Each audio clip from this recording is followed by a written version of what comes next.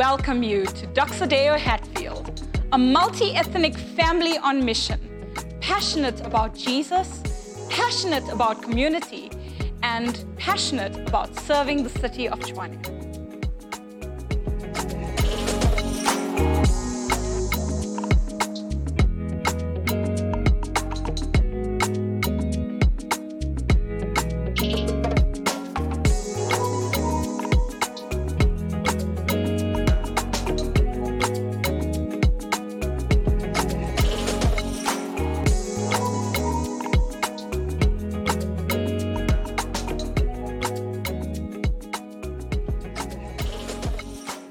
Doxodeo Hatfield, let's open up a Bible together to the book of John, chapter 17. So we are continuing through this journey in the book of John, this man who walked with Jesus, who saw him, who experienced him, who writes down with passion something of the life of this most, I think, compelling man to ever have lived, most compelling person to ever have lived. And we started in the second term with a series called Come and See, and now in the second term, we've been asking the question about more life. And that's not because we want to have a catchy title. It's because one of the greatest themes in this book is the theme of life. And not just the Greek word bios, life, like I'm alive, I'm breathing, I'm existing, but it uses this word zoe life more than 40 times. Abundant life, life to the full, God quality life. That's what Jesus says, I come to give to all those who would receive it. And so today we're going to ask the question, as we do every week, some aspect of this life, what is the ultimate pleasure in life? What's the ultimate pleasure in life? And I don't have 10 minutes to unpack it for us culturally, but can I just say, I think hundreds and thousands of years of human history, and today in this city, this morning, in this room, can we just be honest and say that money, sex, power, those are still the three main highways to pleasure. That's it, friends. Those three things. The bucks, the babes, and the business. I'm not sure what's the other one. That's the way that you still find people giving up who they are to find pleasure in. So what did Tony Montana, Scarface, beyond all of us, maybe one or two people have seen that. What did he famously say? Al Pacino, in this country, you make the money first, right? And then when you get the money, you get the power. And then when you get the power, you get the woman, right? I love there's a meme where Super Mario, you realize that's his life actually as well. It's about getting the money and then the power and then the woman. So, no Super Mario fans out there, it's fine. Taiki. This is it, friends. This is what our lives are centered around for most people. This is what our almost culture says. Without this, you will not have a fulfilling life. So what money can get you sexuality and sexual pleasure. People use sex to get money. Influence attracts money. Money creates influence. People want to become affluent and rich so that they can have influence and sex.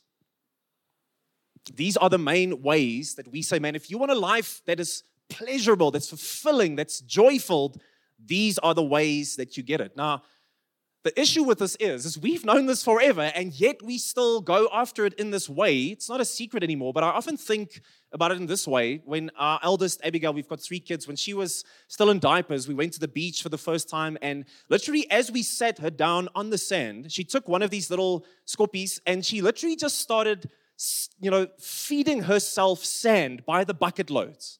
We were so freaked out as parents. We were like, what is happening right now? What are all the parents around us thinking? Like, we failing at parenthood? We couldn't figure it out. And besides the fact that, the diapers that evening were incredibly interesting, the other side of that was that one of our friends, she's a doctor, and she said, what's happening is that there's something instinctual in a child that says there are some micronutrients that I'm missing, that I'm needing. And so their best attempt at getting it is to eat the sand. And I guess the laughable part of this is how much sand do you have to eat to get what you think you need, right? You would have to eat the whole beach and still you would be hungry, right? And yet you and I live exactly like that. Money, sex, and power. I will eat the sand until I get what I think I need. And we always say death and taxes, those are the 2 fundamentals of life. You can add a third one. No one has ever gone into this world going after these things as primary things in their life and ever come away satisfied. No one. And so we're going to look at what I think Jesus so unashamedly says about this. into a world of money, sex, and power. In this city, that is your status. If you don't drive a certain car, if you don't live in a certain house, if you're not at least trying to get those things, working for those things, if you are a woman in your 40s and 50s and you don't have a certain kind of body, you've had some work done, you don't live in a certain area of our city, you're not a person of esteem, your kids don't go to certain schools, you are seen as a certain kind of person. What do men ask each other when we meet each other? I was at a rugby game yesterday for my boy. Everyone asked me, so what do you do for a living? Money, sex, power. And Jesus comes and he gives such a very different answer. Unfortunately, we're going into the second half of this prayer that Jesus prays before he is about to be crucified. And it's John 17. This is one of the most thick passages, probably in all of the book of John. So I kind of feel like J.D. Greer, when he speaks about this passage, he says, you kind of feel like a mosquito at a nudist beach. You just ask yourself, where will I begin? So unfortunately, we can't go through all of this. But we'll have to pick and choose, and I think there's a part here where Jesus speaks directly to this issue of pleasure. So read with me. John 17:1. Jesus spoke these things, and he looked up to heaven, and he said, Father, the hour has come. Glorify your Son, so that the Son may glorify you. Since you gave him authority over all people, so that he may give eternal life to everyone that you have given him. This is eternal life, Zoe life. That they may know you, the only true God and the one that you have sent, Jesus Christ. I have glorified you on the earth by completing the work that you have given me to do. And now, Father, glorify me in your presence with that glory that I had with you before the world existed.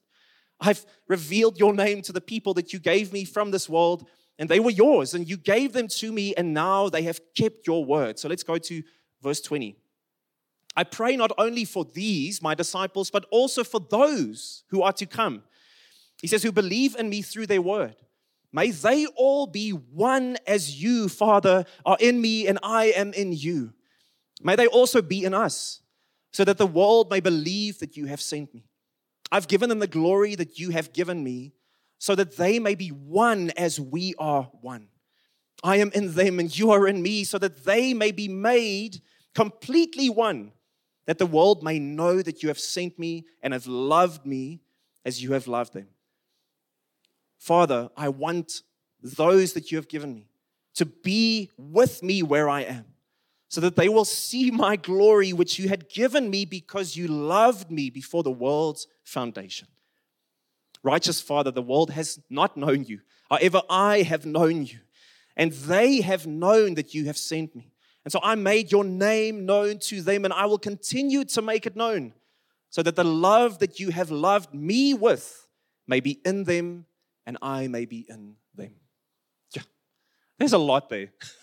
Just reading it, there is a lot there. There's a whole extra year worth of preaching right there. But I think the key for me comes when Jesus, unashamedly in a culture of money, sex, and status for the last 100,000 years of human history, he says, you know what Zoe life is? Not just existing and breathing, but God quality life. He says it here in verse 3, this is Zoe life, that they may not know about you, that they may not practice religion, go to church every now and then, but that they may know God.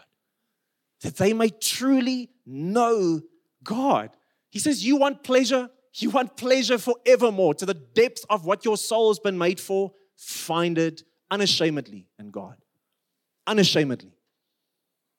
You know, John Piper, he's this preacher from the US and the Southern Baptist Convention. He wrote a book in the 70s called Desiring God. And he speaks about this term that we use in psychology called a hedonist. You know what a hedonist is? A hedonist is someone who says the greatest purpose of life is pleasure. So I'm going to set my heart on pleasure wherever I can find it. Then you are a hedonist.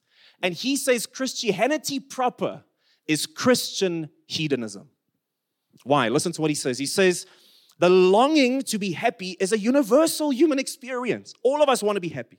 And it's good. It's not sinful. We should never try to deny or resist our longing to be happy as though it were a bad impulse. Instead, we should seek to intensify this longing and nourish it with whatever will provide the deepest and the most enduring satisfaction. And you know what the deepest and most enduring happiness is found in? Only in God. Not from God, but in God. God is most glorified in us when we are most satisfied in Him. Friends, our church's name is Doxa Deo, the glory of God. The glory is everything that God is. It's the weightiness, the fullness of God. And Jesus says, if you want to experience the most deep pleasure this life has to offer, you will have to find it in the Doxa of Deo. Can I ask you this morning, if you're a Christian, are you just absolutely bored out of your mind with religion? Are you just yawning your way through faith and a bit of reading here and there and going to church every 6th week, some of you guys? I'm just throwing it out there. Are you just going through the motions? Because what Jesus is offering, He's saying, this is what I want you to have, to be awed by God again. To be overwhelmed, overcome with God again. There's no answer to that differently, friends. There's no practice I can give you. There's no rhythm you can have at the very depths. We say as Doxa Deo, we want to raise up city changers who in every sphere of life, that we can reach the lost and heal the pain and restore what's broken in our city. You know where that begins? By being absolutely overwhelmed by the Doxa of Deo, God. You want pleasure? Go after God. And why this is so amazing in this passage is in this passage, we get a glimpse as Jesus is praying in the presence of His disciples before He's about to be crucified. He's praying to the Father. But not just here, we see just Him connecting with His Father. We also see the fact that we're getting a glimpse into something of the inner workings of God Himself. What is God? How does God work? What is that thing that you are going after, that you may be bored with, that you're yawning through? I want to say today, man, I want you to be absolutely awed, overwhelmed, stunned by who God is again. And we're going to get a glimpse into the very nature of God in this prayer. This is the deep stuff of who this God is. And so 3 things I'm going to just quickly ask you to do is on a weekly basis, you're going to say, like, what's the magic technique? There's no technique, friends. It's still the same 3 things as always. The Word of God, the Spirit of God, the people of God. The Word of God in the Scriptures, the Spirit of God to just pray, just communion with God, and the people of God. Community, you have to go after, receive, experience pleasure in God Himself. If you want to get out of the boredom of faith, you need to weekly say, God, I want to sit with absolute raptured tears in my eyes in the mornings as I'm just communing with you. I don't want pleasures, I want pleasure. So here are the 3 things that I think if you want pleasure, if you want the greatest pleasure in life on a weekly basis through the Word and the Spirit and the people, find pleasure in God's perfect love. In His perfect love, number 1. Read with me John 17. It says, Father, the hour has come. So what? Glorify your Son so that He may glorify you. Verse 4, I have glorified you on the earth by completing the work you gave me to do. Now, Father, glorify me in your presence with that glory that you had before the world existed. Anyone seeing a pattern in these words here? Glory, God. What's happening? It's saying that Jesus is giving glory to the Father is giving glory to Jesus. And it's not just happening here in this moment of prayer. We see that in verse 4 and 5, it says that this has been happening before anything existed. And then later, if we, just a couple of weeks ago, we spoke about John 16, where Jesus speaks about the Holy Spirit. We see it's not just the Father and Jesus, but it's the Spirit as well. This is this doctrine that we call the Trinity. It's beyond comprehension, but it says that God is one in essence, but 3 in person. And into eternity, before anything was anything, this God has been glorifying in Himself. The Son has been glorifying the Father has been glorifying the Spirit has been glorifying the Son. And this dance has been the reality of everything before anything was. This is what's been happening. And what does it mean? You think like glorify, that's high church language. What is this? To glorify is to do 3 things to someone, to something. It's to praise or appreciate that person, number 1. Secondly, it is to serve that person. And thirdly, it's to do all those things, praise them, adore them, serve them, doing it out of love. Not compulsion. I will compel you to serve me and love me and adore me. No, it's doing it out of love. That's why Jesus says in verse 24, highlight this. He says, they will see my glory, which you've given me. Why? Because you loved me before the foundation of the world. So the Father and the Son and the Spirit from all eternity, they have been communicating and pouring out love and joy and appreciation to one another in ways that are infinite, that we cannot understand, in multitudes that we cannot understand. And so what does this mean? It means that this perfect, ancient love is the nature of God. If you ask me, what is God? And some people will say it's cheap to say He is love. No, it's not cheap. The most deep nature, essence of God is love. That's why 1 John 4 can so unashamedly say, God is love. Because into all eternity, that is what He has been doing. Now, what does that say to us about this God that I might feel bored with, but I want to be enraptured with? The first thing it says is that this God is infinitely happy. Who's ever thought about that? You think about God as this angry old man, maybe, or the force of the universe, or Mother Nature or something like that. But this, the Bible says, this God, we find in Scripture, is infinitely happy. No other religion can say that. For instance, Eastern religions would say that God is this impersonal force that you just find kind of in everything. So the fact that God has no personality, it means that God, by implication, cannot be happy, infinitely happy. Traditional African religion would say that, yes, God is the one who is behind all things, the creator, but He is unipersonal. He's alone. Now, what's the challenge with that? It means that this God does not have anyone to love. So why would a God like this create to receive love and adoration and worship, but a tri-personal God, one in essence, three in person? This God has infinitely, forever before anything existed, this God has been pouring out love and joy and glory and adoration, and this dance has been happening, this God, because that love and adoration is not compelled, it's received freely. There's nothing more beautiful than that. If someone loves you, not because they have to, but because they choose to, that's joy. This God has had infinite joy forever. He's infinitely happy. This is the God that invites you to know Him. But secondly, we see, why did God then create the world? Because think about that. As I said, this unipersonal God, why would a God who is alone create a whole world of worshipers and servants? It's because this God wants to receive love and worship and service. It's like 99.9% of all the world religions. They create to receive. But this God that we find in Jesus, perfectly represented, this God does not need your love, does not need your service, does not need your joy, because He's had it into all eternity. So why would a God like that create? And the obvious answer is not because He wants to get praise and love and adoration, because He wants to share it. Because He wants to open up the circle, the dance. He wants to say, come and step into what has been happening into eternity. That's why Jesus says in verse 22, I want them, highlight this, to have the glory that we have. I want them to have it. Verse 23 says, I want them to have that closeness that we have. And the third thing it then tells us is not just how He created, or not why, but how He created. So think about this. If this God has created out of Himself in His image, it says mankind is created in His image and likeness, it means this.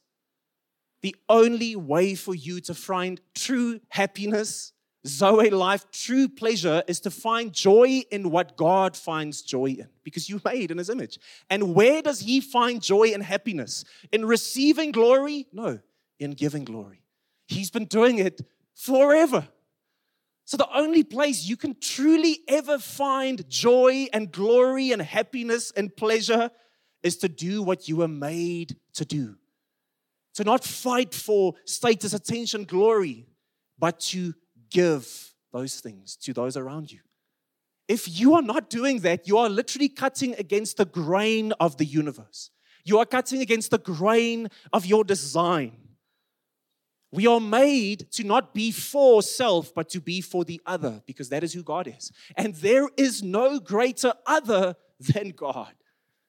If I am not going to find pleasure in this God, I will walk around stuffing sand into my mouth forever.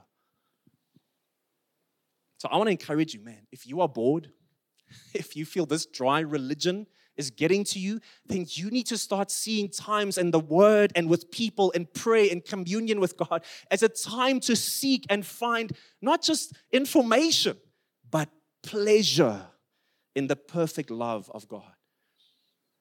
And how will you do that? The only way we can do this, friends, is if God is the very center of our lives and we give Him glory above everything else. Above everything else. You see, there is no such thing as worshiping nothing. You know what the word worship means? It means worthship. I'm giving worth to something. And guess what? All of us got up this morning worshiping something. There's no option as not worshiping, not worthing, because you are made in the image of God. You will glorify something. The question is just what?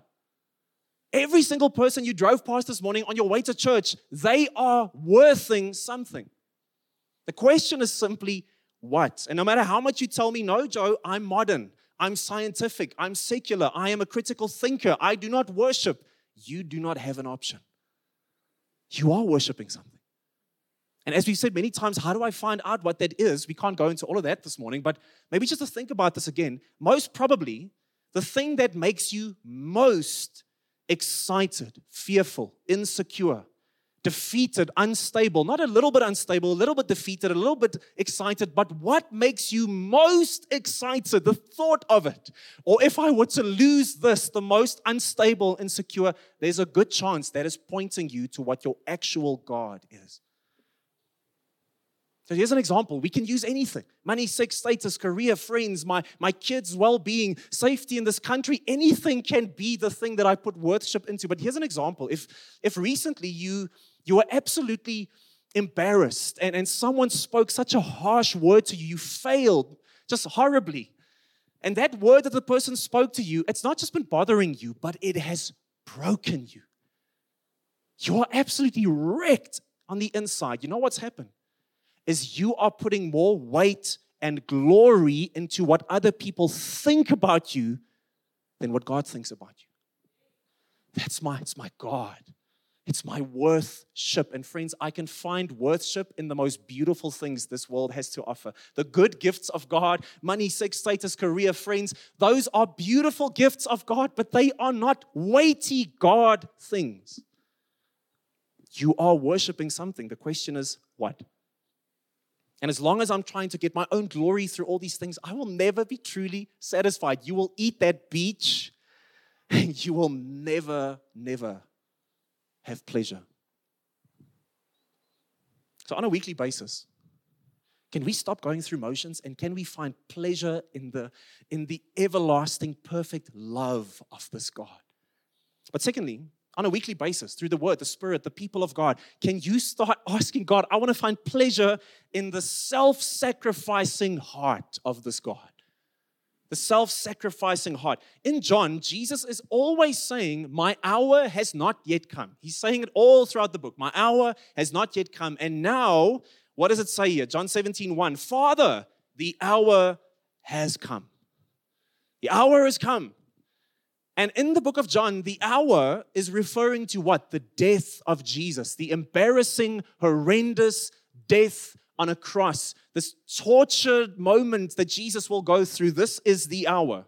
Now, here's the strange thing.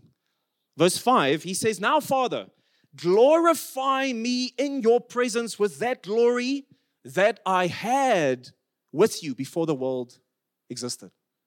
So what is he saying? I have lost my glory. I've lost it. And that's not a surprise to us. Philippians 2 says that as God came into the form of a human being, the one thing that resonates with you and I more than a book or a song or a movement or a political party is a person. And so God comes into the human experience in the form of a person. And what happens as he takes up that human nature, as he lowers himself, he condescends to who you and I are. He loses his glory. It says he empties himself, Philippians 2, of his glory. So, I mean, this infinite God, the God that you cannot look at the holiness, the perfection, the sheer energy and love and who this God is. You didn't need to have sunglasses anymore in Jesus to see him now. He's covered. He's in flesh. He's just normal. He's just average. The Bible says he's not even good looking. All these shows. I mean, The Chosen is the best one to watch, but all these other movies, man, where everyone's white in the Middle East, that's like one of those, and everyone's like a hair model. It's like Jesus is always so good looking. It's like, guys, the Bible says he was not even good looking. He was not something that you would see and think, wow. No, he's just plain. He's lost even human glory. And so now, the one who had infinite glory for all time and who came to this earth, died on a cross and lost his glory, what does he say now in this prayer? Now he said, I'm asking for this. Now, verse 1 and 5. Father, the hour has come, what? Glorify me. Give me back that glory. The glory that I've given up, now is the time to give me that glory. And maybe you say, okay, wait, what I think he's saying is, you know what? I come to earth, it's horrendous, I'm going to die this death, it's ugly, it's shameful, and then when I'm dead, 3 days later, God, raise me up again, glorify me, seat me at your right hand, and I will ascend, glorify me in that way. But that's not what he's saying. He's not saying the resurrection will be the moment that he's glorified. What does he say? Father, the hour has come. Glorify your Son so that I may glorify you. He's saying in this hour, glorify me. So what is Jesus saying? He's saying the ultimate expression of the doxa of Deo, the glory of God, the ultimate expression of who God is, will not come after the cross. It will come to us in the cross. If you want to understand the absolute breathtaking love and grace and joy and hope and newness of this God, not a God that you yawn your life through, but a God that you just sit in the mornings and you are just in tears about who this God is. You don't see his glory after the cross. You see his glory in the cross. The hour has come. Why does he say that? It's because he says, you know what, when I'm lifted up and I'm beaten to a pulp and I'm ugly, I'm horrendous, you don't want to look at me. When I do that for you, that will be the ultimate expression of the glory of God. Friends, if this God, the self-sacrificing heart of this God doesn't capture me, nothing will. Nothing. We say that we are city changers in Doxa Deo. City change will never happen if this self-sacrificing heart of this God doesn't melt me, compel me, break me, lift me, rearrange me. This is the God who says, my glory is found in the moment that I lose everything for you. This is the God who invites you. He says, come and find pleasure, not in what you can get from me, in me. So what does this mean to each of us, just personally? Two things. The first is that it means that servanthood is the meaning of life. Servanthood is the meaning of life. Our culture says what's most important is you. You need to self-express. You need to find your inner joy. You need to do you. And yes, you can have friends and do some good things for other people, but at the end of the day, the most important thing you can do is you. It's to find you, to express you, to satisfy you. But in God, we say there is no greater beauty than giving beauty to beautify someone else. There is no greater glory than to glorify someone else so that they would be glorified. There's no greater service than to serve someone else so that they would be served and loved. In other words, what we see in this broken moment on a Roman cross 2,000 years ago in the Middle East, we see literally the very nature of the heart of God. And what do we find in there? Unselfishness. An other-orientedness. This God doesn't say, come and serve me. This God says, I come to firstly serve you. And when that melts your heart, you will lose your life for me. So what are we saying, friends? We're saying that in God, the way up is what? Down.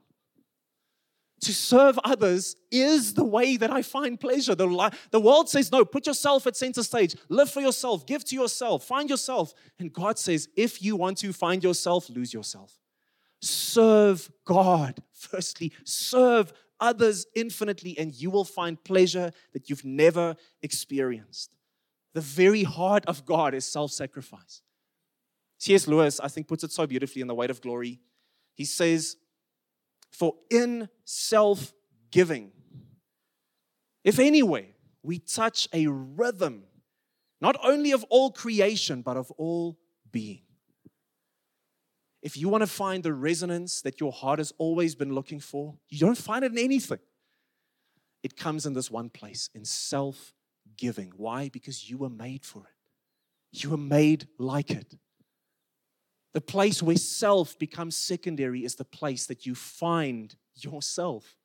Because you are tapping into who you were made to be, your original design.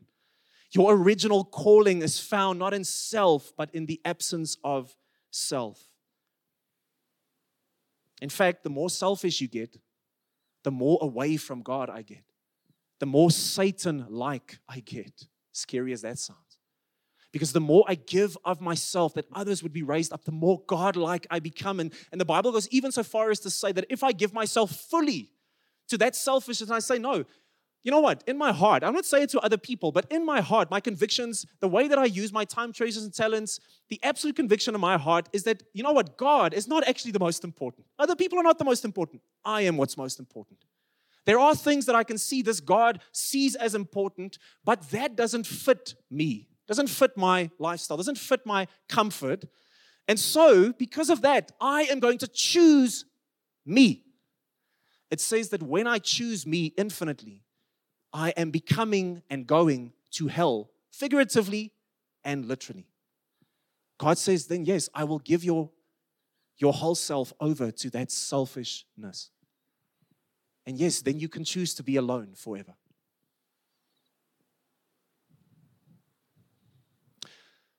You know what that looks like?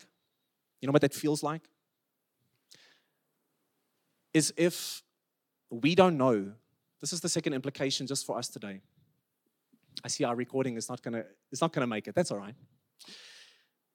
Here's the second thing, is if you don't understand the depth of this Trinitarian God, you will not think what Jesus did for us is big. It's not a big deal. He had some, difficult evening, 3 days, it's over again. But if I understand what and who this God is, it will absolutely wreck you. Think about this. If someone today, maybe you're a guest here this morning, I've never met you before. If at the end of the service you tell me, Joe, I hated everything about this service, honestly. And I want to say, in fact, I hate you and I never want to see you again. Now, I've never met you, but still, that would kind of hurt me, to be honest. But if one of my lifelong friends told me, I hate you, I never want to see you again, that would hurt even more. If one of my kids told me, I hate you, I never want to see you again, man, that would be very painful. No offense to my friends. And if my wife told me, I hate you, I never want to see you again, man, that would wreck me.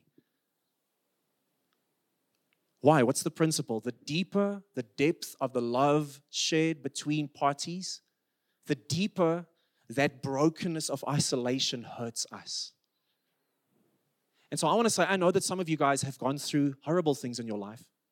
You've experienced such deep pain and disappointment and hurt, and I am sorry for that today.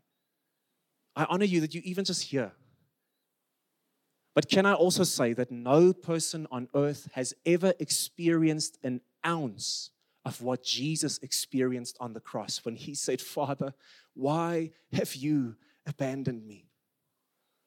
Because a God who has had infinite love and joy and passion and glory just poured out in the dance of eternity, for that God to be on a cross and say, I have been abandoned. Why? For you. That changes me. That doesn't make me go to church every now and then. That changes me from the inside out. You're like me and Eskom, we're trying to. So let me end then. I'll skip that last one. It's a story I've told before, but I think it's helpful here. Max Lucado tells a story of a man who walks on the shore and he sees this fish plopping out of the water, kind of awkwardly, and now the fish is like lying there. And he's like, oh my goodness, this fish, wow. And so he's like, I know what I need to do. I see this fish is like battling. So he gets a beer. Like he runs to the closest like shop and he gets a beer, cold beer, nice beer, and he brings the beer to the fish and he puts it next to the fish. It's like, whew, emergency averted, fish. That was a close one. But here, here's a beer. And the fish is like, and he's like, oh my word. Okay, I know what to do. And so he goes and he gets his car and he parks his car next to the fish. And he's like, fish, you can have it. I'm giving you this car and bless you. There you go. Man, that was a close one. But fish, there you go. There's a car. And the fish is like, and he's like, okay, let me go and get Playfish magazine. And, I'll take out the center page, and he opens it and he just lays it next to the fish. It's like, hey, fish, I'll look away if you want to take a look there quickly. Luckily, we almost had a disaster here. And what does the fish do? By this time. Why, friends? Because the fish was made for the water. He even looks disappointed. Something's fishy there.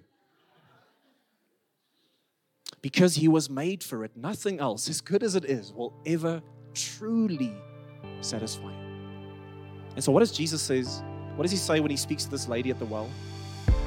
He says to her, this water next to us, everyone who drinks from this water again, you will get thirsty again. You will get thirsty again. That car, that marriage, that job, that new country, that new city, that new opportunity, that new body, you will get thirsty again. Good things, of course. But he says, but whoever drinks from this water, they will never get thirsty.